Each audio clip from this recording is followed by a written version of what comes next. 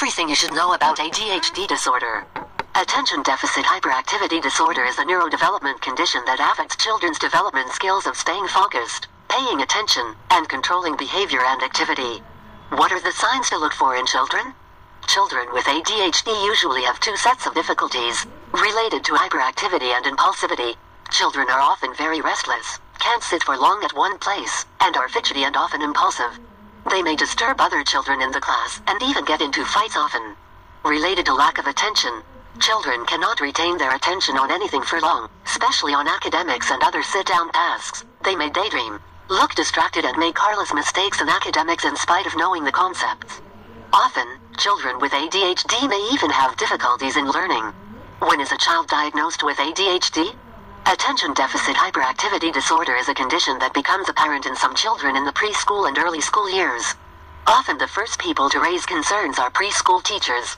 ADHD is diagnosed on the basis of the history of a child's behaviors in multiple settings, home, school, playground, etc., and on observation of the child in structured assessments.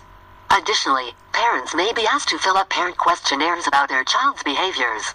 How to assist children with ADHD? Children with ADHD appear normal, that is, there are no physical symptoms, and hence parents often feel that their child is simply not listening or is stubborn. However, there is a condition with a neurological basis. For best outcomes, the way forward is a combination of medication and behavioral counseling, especially for the parents. What should parents do?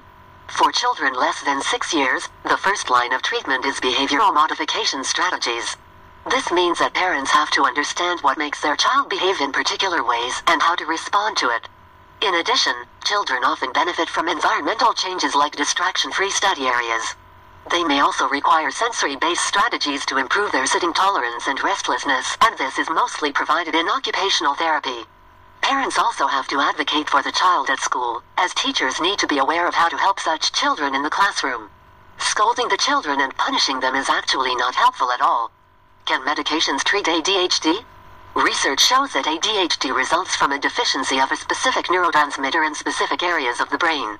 This transmitter is norepinephrine, or one of its building blocks, dopamine.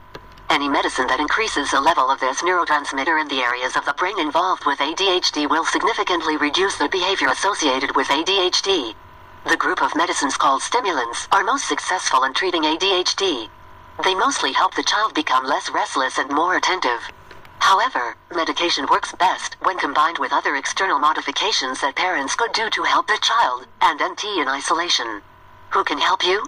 A developmental pediatrician, psychiatrist, or neurologist can diagnose ADHD.